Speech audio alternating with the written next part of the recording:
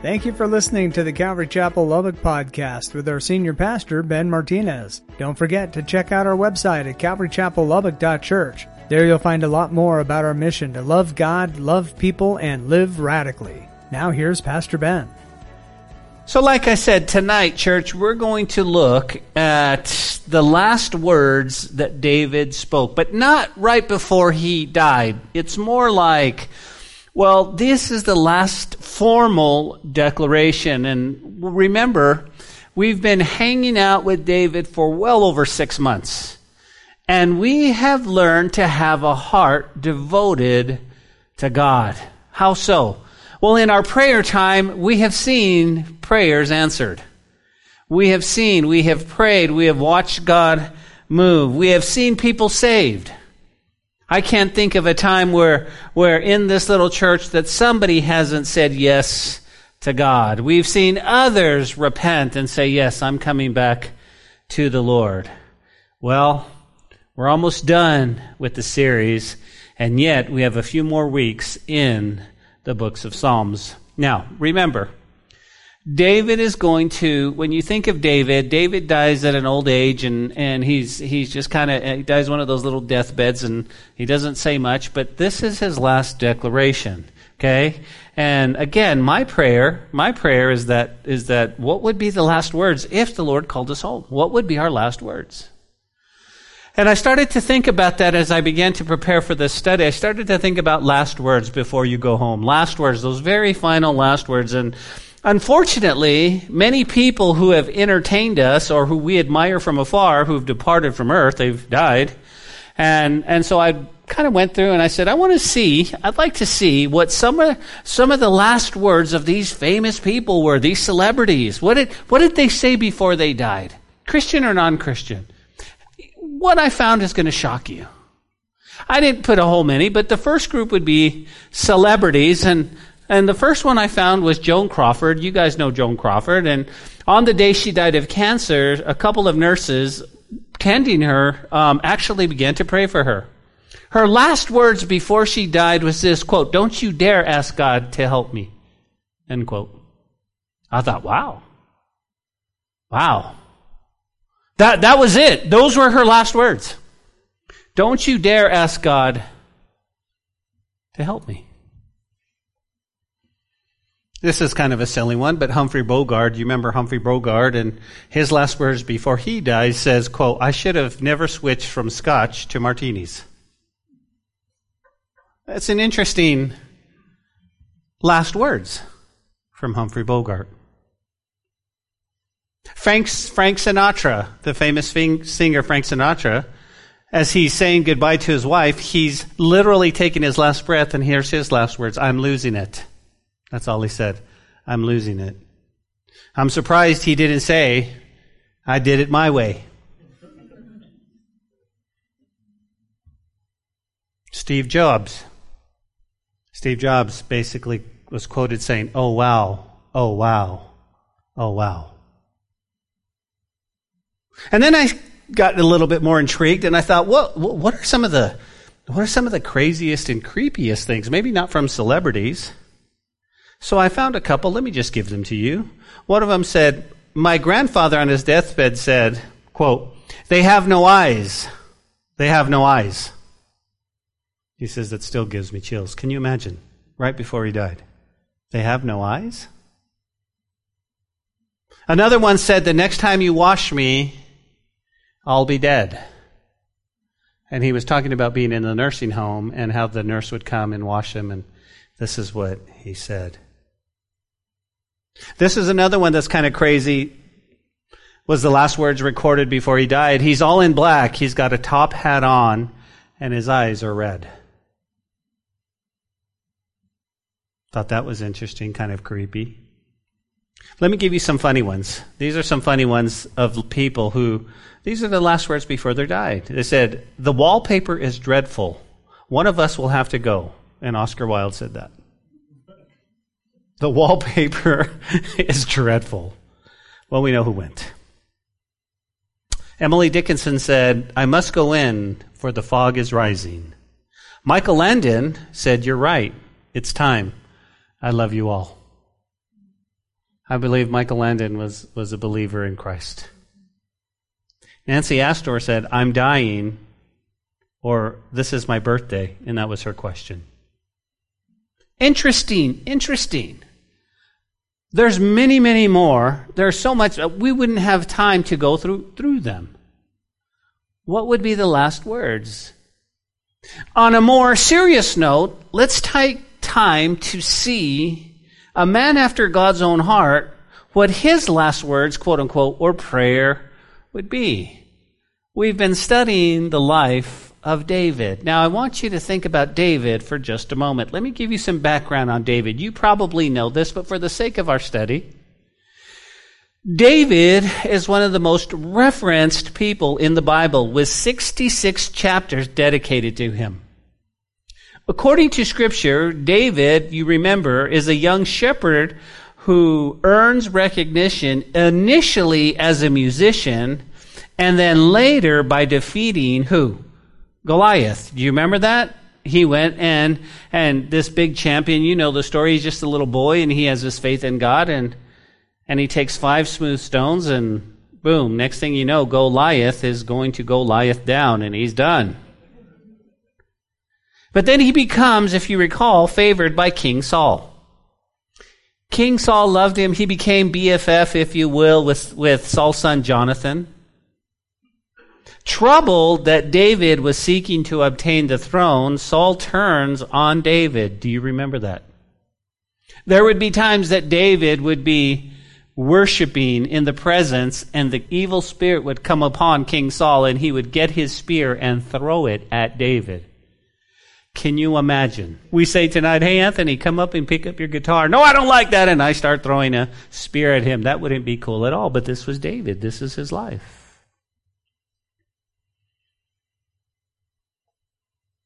After that, both Saul and Jonathan were slain in combat, and David is chosen as king. And David captures Jerusalem, and he brings the Ark of the Covenant back to the security, and securing the kingdom founded by Saul. But then remember what happens to David. David engages in adultery with Bathsheba. And after Bathsheba, David orders the death of her husband, Uriah the Hittite. Because of this sin, God rejects David the possibility of building the temple. His son Absalom tries to overthrow him. David escapes Jerusalem during Absalom's revolt. But after Absalom's death, he returns to rule Israel. Before his calm death, he anoints his son Solomon as heir. We have been walking with David. We have seen when David was in a cave. We have seen when David was on the run. We have seen when David was praising God. We have seen David when he said, do you remember, I can't believe all the evil people are getting away with it and they actually seem like they're prospering more than we. I don't understand. But he says, but trust the Lord. We've seen a lot with David, and the reason we picked David and the reason we picked Psalms is because it resonates so much with us. It's the same thing that you and I go through. We get frustrated in this world. If you'll watch the news for 5 minutes, you'll get frustrated. You'll get angry. You won't believe what's going on in the world. And so we want to resonate with Dave. Why? Because our Christian life has been, well, it hasn't been perfect. And so we can relate with David. Now, I hope none of you in here have put a hit on anybody, okay, like David did. I hope none of you have ordered the murder of somebody. I hope not. But the point is I love the Scripture because that's us. That's us. As a matter of fact, David's going to say in his last words in prayer, the Holy Spirit spoke through me. The Holy Spirit spoke through me. And I was able to communicate and I was able to share. And so you and I, we walk away going, man, I can relate with David. I can hang out with Dave. Dave knows my heart. He knows that I get angry that my coworker is He doesn't even pray, doesn't give God, he says he doesn't even go to church. He's anti-God, he's atheist, he's all this, and he seems to be the one that's getting the promotions and the raises. I don't understand, Lord, I'm serving you. You know, I could be working later on Wednesday nights, but I'm not. I'm in church. Lord, I don't understand. Or many of us at times feel like we've been backed up into a cave. The cave of emotions, or a cave of just being literally hurt. And so we kind of hang out there and we don't know what to do. And David always tells us, you need to keep your eyes on the Lord and focus on Him.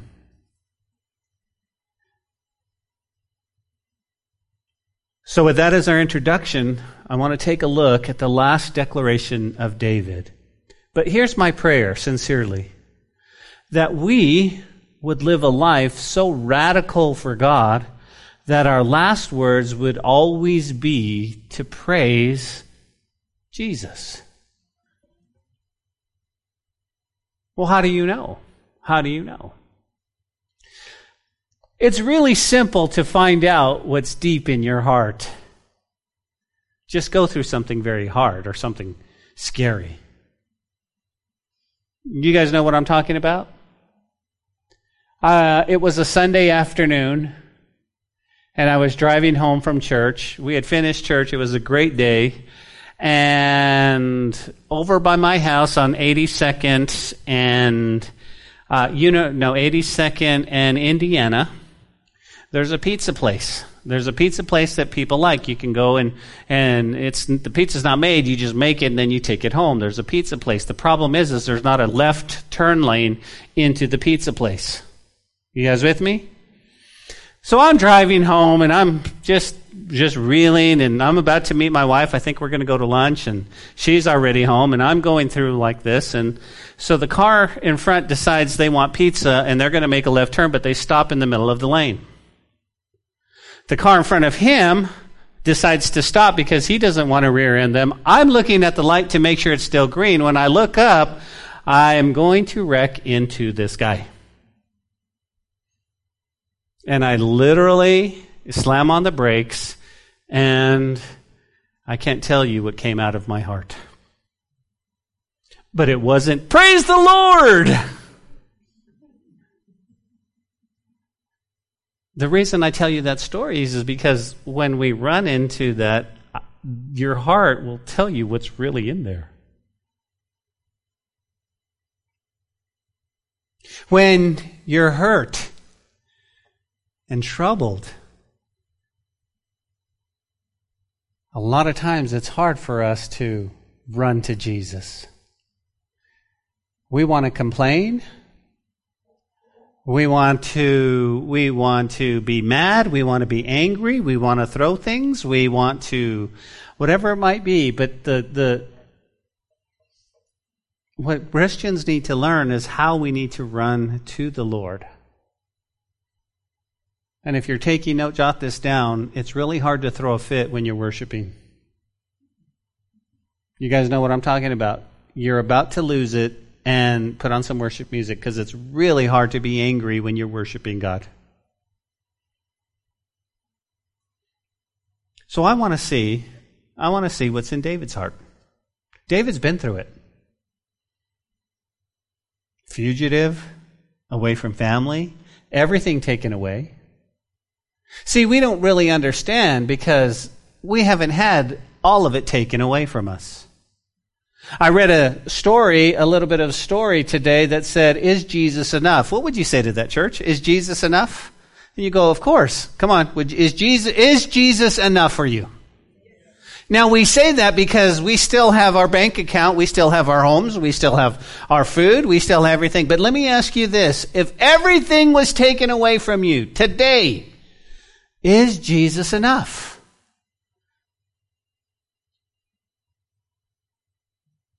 See, that's a tough one. That's a tough one. If everything, is my Jesus enough? Is he enough? I want to know that whatever happens to us in these coming months, whether it be persecution, that Jesus is enough, guys, that we can say, praise the Lord. Praise the Lord. Well, let's take a look at 2 Samuel 23, verse 1. It says this, "Now, these are the last words of David. Thus David, the son of Jesse, thus says the man raised up on high, the anointed of God of Jacob, and the sweet psalmist of Israel." Do you guys see that in verse 1? That's a very good verse to highlight, and it's very, very important. Why? Well, let me unpack it just a little bit. Okay? Think about what David just said. David says, "I am the man who was raised up so high, a man anointed by the God of Jacob. I am the sweet psalmist of Israel." Now, the first thing you want to jot down right here, notice what David says. David says, okay, and here's what he really says. I know my identity. I know who I am in God.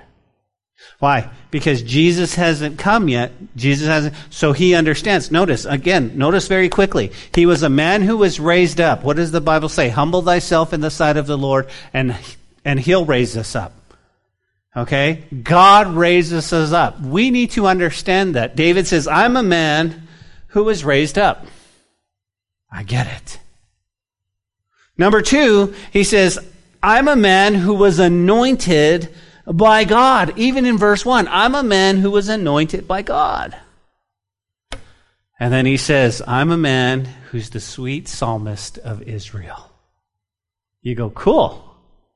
Now, if you just read that doesn't really mean anything to you. You go, David's writing it, I don't understand. But here, let's get some application. Let's pull this out. This is going to be so sweet to us. Why?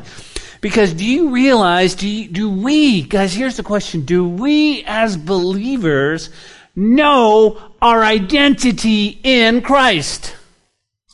Do we really know?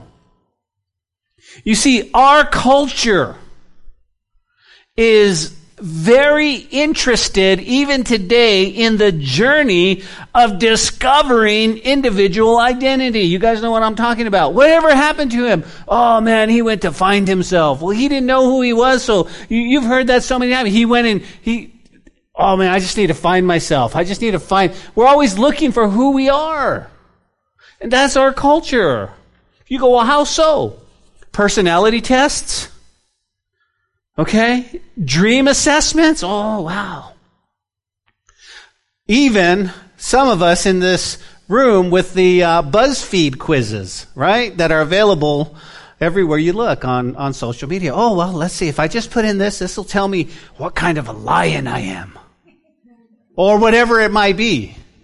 What kind of rose would you be? Well, I'm the rose of Texas. I mean, there's just all kinds. I'm just as guilty. I want to see, but I don't do that because I don't want people to go, Pastor Ben, you're weird.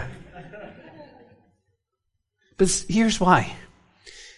Culture today, it seems like everyone is searching for something to tell them who they are, where they belong, and how they relate to the world. The Bible says that all men and women are created in God's image. We are created in the Imago Dei. Can I get an amen? Amen? You see, humankind was created to reflect some of God's wonderful attributes. You can look for your identity anywhere, but followers of Jesus are called to find their identity in Him. You see, David, in the very first verse, before he even starts his prayer, knows who he is, and I think that's going to be one of the greatest things that you and I have to discover, is who we are in Christ. What's our identity? Guys, we all know that we're sinners. Nobody has to tell me I'm a sinner. I know I'm a sinner. I know I blow it. I know. If you're walking with Jesus, you struggle with this every day. Let's be honest. Can we be honest in church tonight?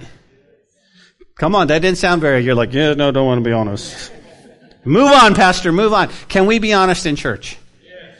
How many of us ever struggle with the fact that we go, man, I wish there wasn't a God, because then I could just live how I want to live. We struggle with that from time to time because we realize the Holy Spirit lives in us and the very thing that we are doing is not pleasing to the God we love.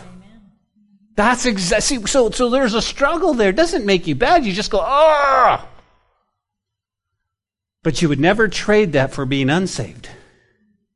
Because if you want to see what somebody who lives like, that there is no God, they have no fear of God, they have no concept of God, there's plenty of people, politicians and such, that live exactly like that. They don't fear God at all. And they're rich, and they're popular, and they have everything you could ever imagine, but they don't have God. They don't have God. If I was going to be your enemy, the one thing I would do is try to strip you or convince you that you have no identity. This is not who you are. I don't want you to understand the power and who you are in Christ. Because then that causes you to strive. Oh, I gotta strive. Who am I? Where am I? Where do I fit? And this is, David already knows this, and it's just such great application for us. And you go, Pastor, why? Because think about this. When you understand and it moves from head knowledge to heart knowledge, that's where the rest and the peace comes in. You know who you are in Christ. And then you don't have to try to please anyone. But you're always wanting to please the Lord. Okay. So, let's talk about identity. Let me give you 5. I have 5 real quick. You can jot these down. Okay? 5 things, just jot these down. Our identity in Christ. Number 1, you are loved. You are loved. In Christ, you are loved. You were, listen to me, created with a purpose. You have to know that. You're not just random, I'm here, I don't know what my purpose is. God created you with a purpose. And here's the thing, you're not just a convenient carbon copy of someone else. You were created uniquely and with intention. Don't you love that? He loves you. He loves you. Can I tell you what their biggest struggle is? Their biggest struggle is they don't feel loved. And yet God says, I love you. I love you just the way you are. And aren't you glad He didn't make us all the same? That would be boring. You said, well, I would really like a lot like me. No, you wouldn't. No, you wouldn't. I love the fact that God made all of us different with different personalities. Right? Different looks. Different ideas. It's okay. But you know what we all have in common? We're loved by God. We're loved by God. And somehow, Christian, we often think that, well, God loves me, but He doesn't love that person. He doesn't love this person. He doesn't love this guy. He doesn't love that celebrity. He loves everyone. Because you know what you and I see? We see the outer part. We see the behavior. God sees their heart. Number 2, jot this down. Your identity is you are chosen. You are chosen. See, in Christ, you are not only loved, but you are chosen. What does that mean? Well, God sent His Son to earth to die in your place so that you could be included in His family. You understand. You understand the difference. You know what it's like to go to wouldn't it be weird to go to somebody else's family reunion? Right? Like, let's say Eva says, Pastor Ben, I'm having a family reunion and I just show up. That I would feel really out of place. It'd be like all these aunts and uncles and all this stuff, and they're like, who are you? Who are you related to? No one. I'm just here. Somebody said, there's cake. But when you go to your own family reunion, how do you feel? Wow, I'm accepted. I'm part of the family. This is cool. This is cool. This is cool. Now, what happens with family reunions? Well, you always have those cousins that are weird. You always have that uncle that's trying to be funny. We always have, right? It's family reunion. But that's us. How many times have I told you, God's family is so amazing, but we're a bunch of misfits. We're a bunch of 50% off the rack kind of thing. We're a bunch of one leg is longer than the other kind of, that's us, and I love it. I love it. Because the body of Christ isn't some super elite, well, you have to be in this category to be in Christ. He says, no. Man, I like the misfits. That's us. Number 3, you got to jot this down. You need to know this. You're forgiven. You're forgiven. You go, Ben, that's commonplace. Yeah. No. Think about it. In God's eyes, if you've accepted what Jesus did for you, you are completely forgiven. From His perspective, you are without sin. Why? Because He sees His Son Jesus in you. Check that out. You're forgiven. You're forgiven. Okay, come on. Let's do a test here. Let's do a test since I got you. How many of you know you're a sinner? Right? We know we're a sinner. Thank you. We're sinners. We blow it. We're messed up, right? We should be the biggest bunch of walking around with the biggest smile on our face because that sin is forgiven. Come on. We should be like, how you doing? I'm doing great. Right? Why? I'm forgiven. My sins are forgiven. Yeah, but you just fell off your bike and hurt yourself. I did, but my sins are forgiven. No matter what happened. You know what I mean? We're forgiven. Think about that. When God looks at us, He's not looking, He's not going, that's Cherie right there. Oh, I don't know how to tell her. Well, I'll send Michael to tell her. He sees, he's going, man. You know what God sees? He goes, boom, boom, boom, boom, boom, boom. That's my daughter. That's my daughter. The enemy comes and goes, yeah, but you didn't see what she did to Tony the other night. And God goes, that's my daughter. And vice versa. Number 4, you're redeemed. And this is key. This is key. Jot this down. Why? Because what does your forgiveness mean? You are redeemed. Listen, Christ's sacrifice, His death on the cross, His resurrection brought you back from the forces of sin and evil that once owned you and controlled you, and God made you His. That's so good. That's so good, right? Why? Because the gospel isn't, it changes how you behave. Why would it change how I behave? Why would it change? Here's why. Listen, it's so cool. It changes how you behave because you realize that I don't have to deal with the forces of sin and evil anymore. I belong to God. I'm redeemed. I'm redeemed. I'm redeemed. See, when God looks at you, get this, this is key. David understood this in his time. When God looks at you, He doesn't see a former sinner. He does not see you in the light of who you once were. He sees you redeemed, a new creation that has been made whole. Now that should put a hallelujah and an amen in our step. When God sees you, He doesn't go, oh, let me see your resume. Oh, yeah, no, you're not qualified for this job. You can't go to heaven. He goes, no, here's what I see. I see you're a new creation. I see you're a new creation. You're whole. You're whole. Here's our problem. All of our lives, we have to try to define ourselves in light of our past mistakes. Always trying to make up for them.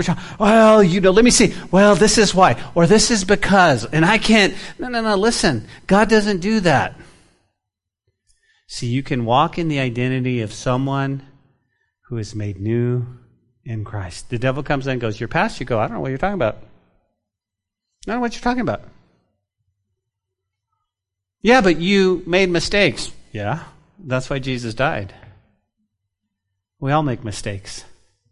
We all make bad choices. Come on, if we're honest, we're all the same. We make bad choices. We make mistakes.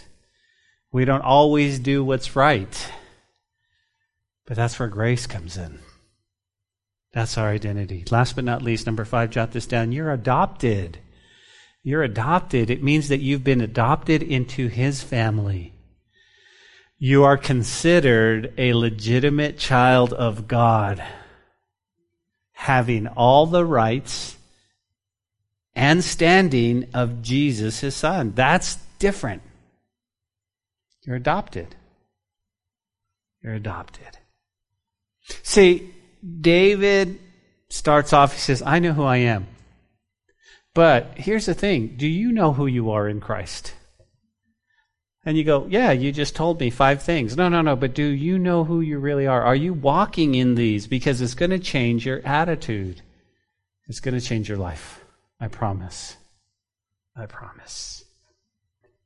Well, as we continue on, it goes in verse 2 of 2 Samuel 23. It says, "The Spirit of the Lord spoke by me, and His word was in my tongue." In other words, what David says is the Spirit of the Lord speaks through me. His words are upon my tongue. And here's what I love. If you taking note, David affirms the divine the inspiration of his writing. He goes, "Yeah, God was speaking through me. It was the Lord. It was the Lord." And that's why when you read the Psalms, it was like the Lord speaking through David at this point. You see, because sometimes when we read the Psalms, right, when we read any Psalm, and we'll take a Psalm and let's look at Psalm 5. You don't have to turn there because this is completely, I just picked 5 because Sophie was going to do it last week, but then realized that I had already done it. David writes this. He's saying, "The Spirit of the Lord spoke to me," but notice Psalm 5 says, "Give ear to my words, O Lord, consider my meditation. Give heed to the voice of my cry, my King and my God. For to you I will pray. My voice you shall hear in the morning. In the morning I will direct it to you and I will look up." See, this is not just, oh, I can relate with Dave. This is the Holy Spirit moving through Dave and speaking. And speaking. "For you are not a God who takes pleasure in wickedness, nor shall evil dwell with you." So here's what David's saying. David's saying, everything that I do is through divine inspiration.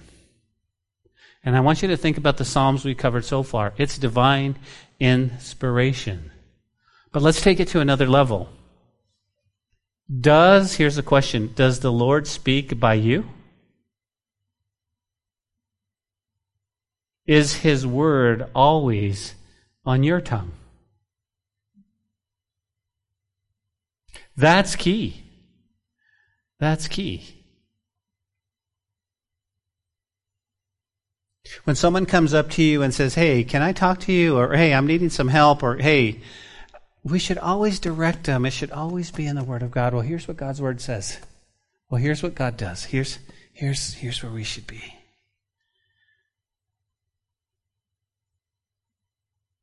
His Word is always on our tongue. "Yeah, Pastor Ben, but we live in a culture that people don't want to hear it." I know they don't. But that's our identity, is it not? That's who we are. This is how we speak. This is how we speak.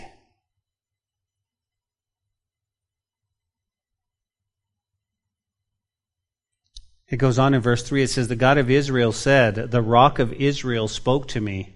He who rules over men must be just, ruling in the fear of God. He shall be like the light of the morning when the sun rises, the morning without clouds, like the tender grass springing out of the earth, by clear shining after rain." Now, verses 3 and 4, David's praying. Here's his prayer. These are his last words. He's going, this is what God spoke to me. This is what God spoke. Now, let's stop right there for just a moment, because a lot of times we go, "Hey, you know what? God spoke to me," and it really wasn't God, was it? Sometimes you and God sound a lot alike. And you're going, well, God really spoke to me and it wasn't the Lord. But David says, no. I know God spoke to me. You know how I know? Because he said, look what he says. And here's what I love. Listen to me, church. Some of David's last words that he even spoke here are great for leaders and individuals. I mean, wow. Listen, if you really want to prosper, and I have to be careful with that word, but if you really want to be prosper and grow in your job, grow in your career, grow in your home, grow in life in general, you need to note the principles. You go, what are the principles? First one is, he says, the one who rules over men, he must be just. Okay? You go, what does that mean? He must rule righteously. In your job, you need to do it as unto the Lord righteously. You go, well, Ben, I don't rule over anybody. No. Let's take a moment to unpack this. When we're called to be leaders, come on, somebody, in our homes, at our jobs, in our community, in the church, we must take that responsibility seriously. And we must rule, okay? Here's what I want you to do. I want you to circle that word rule and put lead/serve. Why is that important? Because that's what really ruling is. A ruler is just to be a great leader and a great servant. He says, we must take it seriously, church, and we must do it righteously. We must do it righteously. What a great, in your job right now, wherever you are, you who rule over men, you must be just.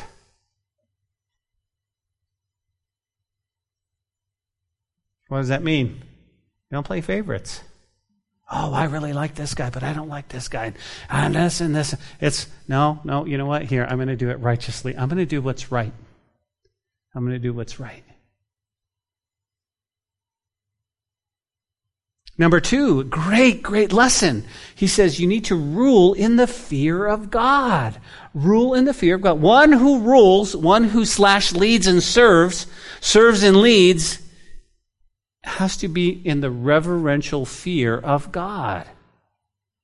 He's not saying that you have to be afraid of God. If you're going to lead, you must be, oh, God's going to strike me dead if I don't do this. Because that's not the case. The case is that reverential, I know who God is. The Bible tells us that the fear of the Lord is the beginning of wisdom. And when you fear Him and when you say He's God and He's wonderful and He's loving and He's merciful and I don't ever want to presume upon the grace of God. I love you, Lord, but I need to rule. How? How so? I'm going to rule in the fear of God. I'm going to serve. I'm going to lead. When you're asked to do something at your job, please don't do it complaining and I have to do this and now somebody else do it. That's not what God calls us to do. When God tells you to do something in your home and you want to be a leader in your home, you want to be a servant in your home, you do it in the fear of God. Great principles for us to learn. Because then he goes on and he says this, then we will be like the light of the morning sunrise. If you get up early in the morning, you know exactly what I'm talking about. Not as early as Joe Mabry, because that's early. But we're going to be like the light. You know when that light first comes up, Joe? And you see it, and it's like, oh. That's he said, when you rule like that, when you serve righteously with the fear of the Lord, you're going to be this. You're going to be like the morning without clouds. You go, but I like clouds. He's not talking about liking clouds or not liking clouds. He says you're going to be like the grass gleaming after that wonderful rain.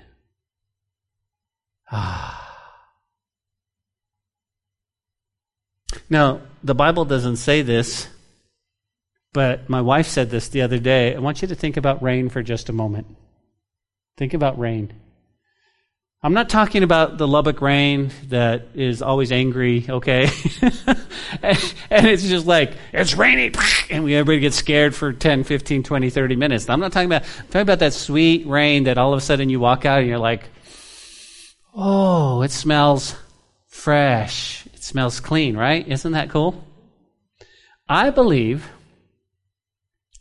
when you the principle, when you rule, lead, serve righteously, when you rule, lead, serve in your house, your career, whatever it might be, when you rule, lead in the fear of God,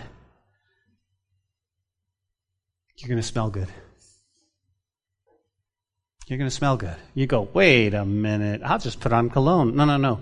You're going to have that smell like, wow. You smell like fresh rain. You smell... This is what David says. This is what David says. Now, go back to verse 3. He says, the God of Israel said, the rock of Israel spoke to me. Okay, here's what he's saying. These are his last words. He who rules over men must be just, ruling in the fear of God. And he shall be like the light of the morning when the sun rises, the morning without clouds, like the tender grass springing out of the earth by clear shining after rain. Here's what I want you to think about for just a moment. If you were dying, would these be your last words? You go, what do you mean? These that are David? No. Praising God for all that he has done in our lives. You see, our prayer should be, Lord, I'm going to have to need an attitude check. Because I want this. And here's where our attitude has to be. You ready? No matter the circumstances in my life, his words will always be upon my lips. His praise will always be in my heart.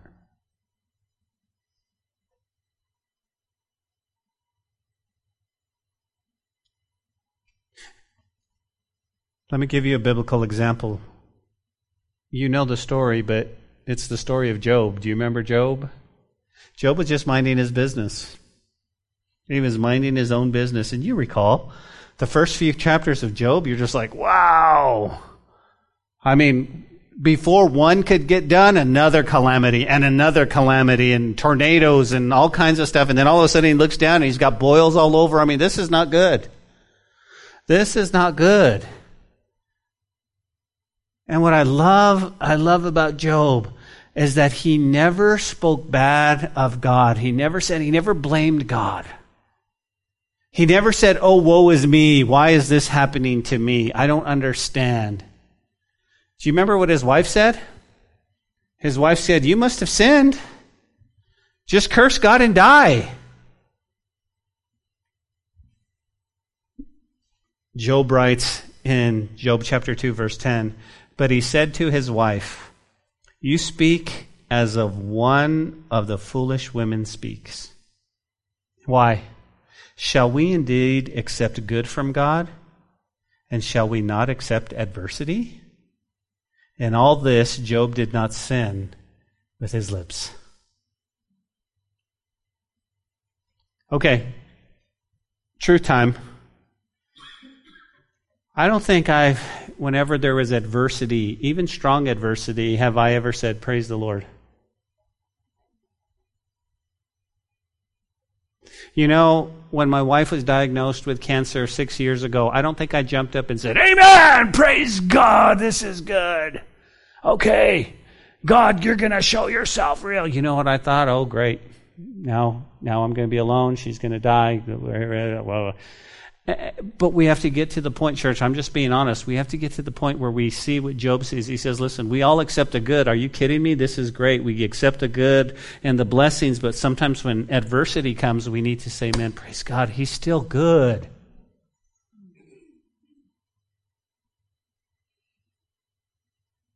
Oftentimes we think that the God of the universe crosses his arm and he has it in for us. And we base it upon whether we're good little boys or good little girls. And that's not the gospel. The gospel is because he loves us. We're saved. And he's not sitting here going, okay, Joe, get out of line one more time. Watch this.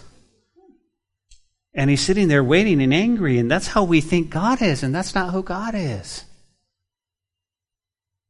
That's not who God is. But adversity happens. And trials happen. And I have to check my attitude and say, Lord, what am I putting in? What am I putting in? Well, David continues, and he says in verse 5, and although my house is not so with God, yet he has made me an everlasting covenant, ordered in all things and secure. For this is my salvation and all my desire. He will not make it increase? And it's a question mark. What's he saying? Is this not my family of God chosen? Yes, he's made an everlasting covenant. Now, you guys got to grasp this. Why? Because in this last words, he says, David reminds us that God is the one who chose him. And God is the one who chose us. Think about it. He sent his son Jesus because he loves us so much. And oftentimes you'll hear people say, I found the Lord. Do you ever hear that? Like he was lost or something? But that's not the case. It was God who found us, and through the power of his Holy Spirit, he opened up our hearts to receive his grace and mercy. And we can rest in Christ because just like David said, he will guarantee, ensure our salvation, our safety, and our success. Now, let's unpack it just a little bit more. Think about this. Think about this for just a moment. David is praising God, but he doesn't come from a long line of being with a silver spoon in his mouth. He wasn't born into royalty. David was a shepherd boy, man. He was just out there working. And he realizes this, and that's why, guys, if you want to jot that, he says, although my house is not so with God, yet he had made it. He says, who am I? My house. He says, he made an everlasting covenant. And he had ordered all things secure. For this is my salvation and all my desire. Will he not make it increase? And you go, yeah, but didn't we just learn about David? Yeah, we learned about David. David was far from perfect. Can I get an amen? But that's the point. The salvation is because of who Jesus is, not because of who David is. Think about what David did. David was on the fast track to, man, this is good. And then he steps out and he sees Bathsheba and he says, hubba, hubba. And he brings her in. And he goes, who's this girl? It's the wife of Uriah. Wait, did you say wife? Oh, don't worry about it. I'm the king. And it was all downhill from there. It was all downhill from there. You ready? Catch this. But it wasn't that God said, oh, David, you were saved up until you killed Uriah. You missed it. Man. Because God's covenant is what? Everlasting. And he says, and David says, you don't understand. I get it. I have blown it. Not that I want to. Come on, people, because we don't condone sin. I've blown it, but God is making sure that my salvation is a success. The point is this. It's God who's our safety. It's God who's our salvation. And it's God who will see us through. It's God who knows all about us and still loves us and saves us. We'll make it not because of us, but because of him. Verse 6. But the sons of rebellion shall be as thorns thrust away, because he cannot be taken with hands. But the man who touches them must be armed with iron and the shaft of a spear, and they shall be utterly burned with fire in their place. Notice what David is saying. He says, the godless are like thorns to be thrown away, for they tear up the hands that touches them. He says one has to use an iron to chop them down, or they'll be totally consumed by fire. What's David doing? You ready? Jot this down. David anticipated the judgment of the ungodly who persecuted Abraham's seed. David has already anticipated this judgment. As a matter of fact, write this down. Genesis chapter 12, verse 3. The Lord says, I will bless those who bless you and curse those who treat you with contempt. All the families of the earth will be blessed through you. Who's he speaking about? Abraham. David grasped this. He's going, okay. But I love the application that you and I can glean from this. You go, what's that? If we are persecuted here on earth, we know that our enemies are going to be judged by God. We can live in victory knowing that ungodly people are not going to rule and reign forever. Now, you ready? You were created in God's image. You're God's kids. Now, here's what I love, right? You and I, we have a natural response to protect those we love from harm's way. Okay? It's a natural response. Now, I'm going to use Pastor Soph because he's sitting right here and he's strong as an ox.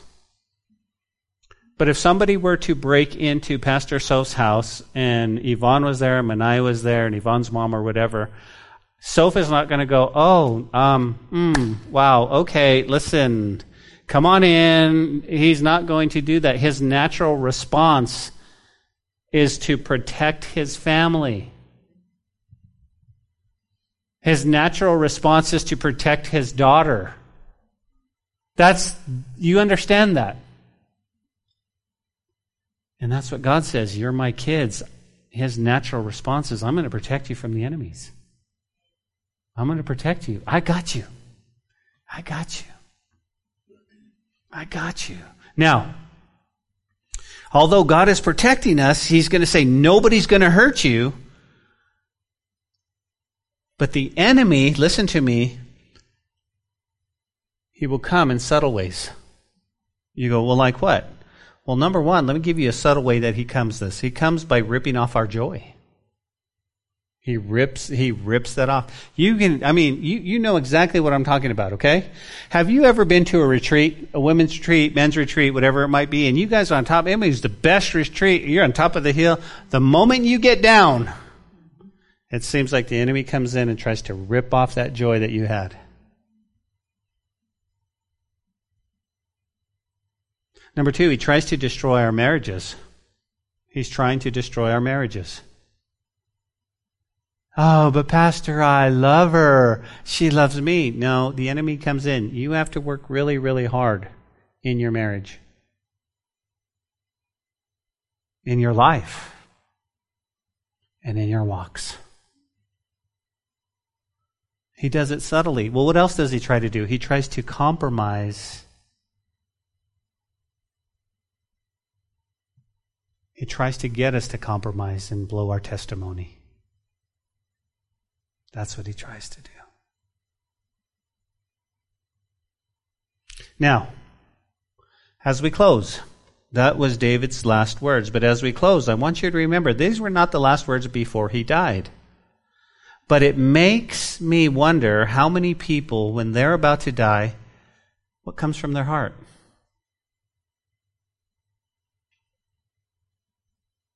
Nathalie's grandma was well in her 90s, 95, 96 when she passed. And her last words, she kept saying in Spanish, Jesus, Jesus, Jesus, Jesus, like she saw him in the room. That's all she said. And she would pray, and what a great testimony that is. It wasn't that I'm scared and I'm going to cry out to God because I'm dying. God, please. It was a term of endearment. It was my Jesus. My Jesus. Let me leave you with this. Every one of us in this room knows what a sponge is. Okay? If you were to take a sponge, okay, and it's dry, and you said, okay, it's dry, and you were to squeeze that sponge, nothing would come out. It's dry. You understand that, right? But if you took that sponge and you saturated it in water, and you let it in there, and all of a sudden you see the bubbles, and it's just getting heavy and heavy, and you took up that sponge, and you went like this, what would come out? The water. Why? Because it's saturated with the water. It's a beautiful illustration. You and I are a sponge. When death comes and wants to squeeze us, may we be so saturated with the Word of God that that's all that comes out. May we be so saturated with joy and peace and love and grace. But we've got to be saturated. Why? Because you can't put a sponge inside a bucket of water and pull it out right away. It's not saturated. You have to leave it in there for a long, long time. And then when they start to squeeze, here's what comes out. Amen. Heavenly Father, we thank you, Lord, for your word tonight. Lord, David's words, Lord, just a great reminder of who you are and all that you're doing. Father, my prayer to you is that you would cleanse my heart, oh God. Cleanse my heart, Lord. Make it ever true. Cleanse my heart, O God, may I be like you.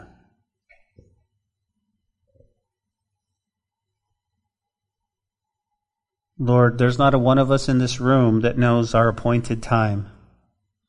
But I know this, while we're on earth, we can saturate our heart and our minds and all of us with you, with your love.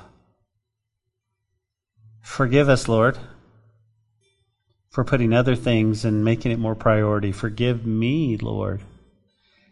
May my life be saturated in you.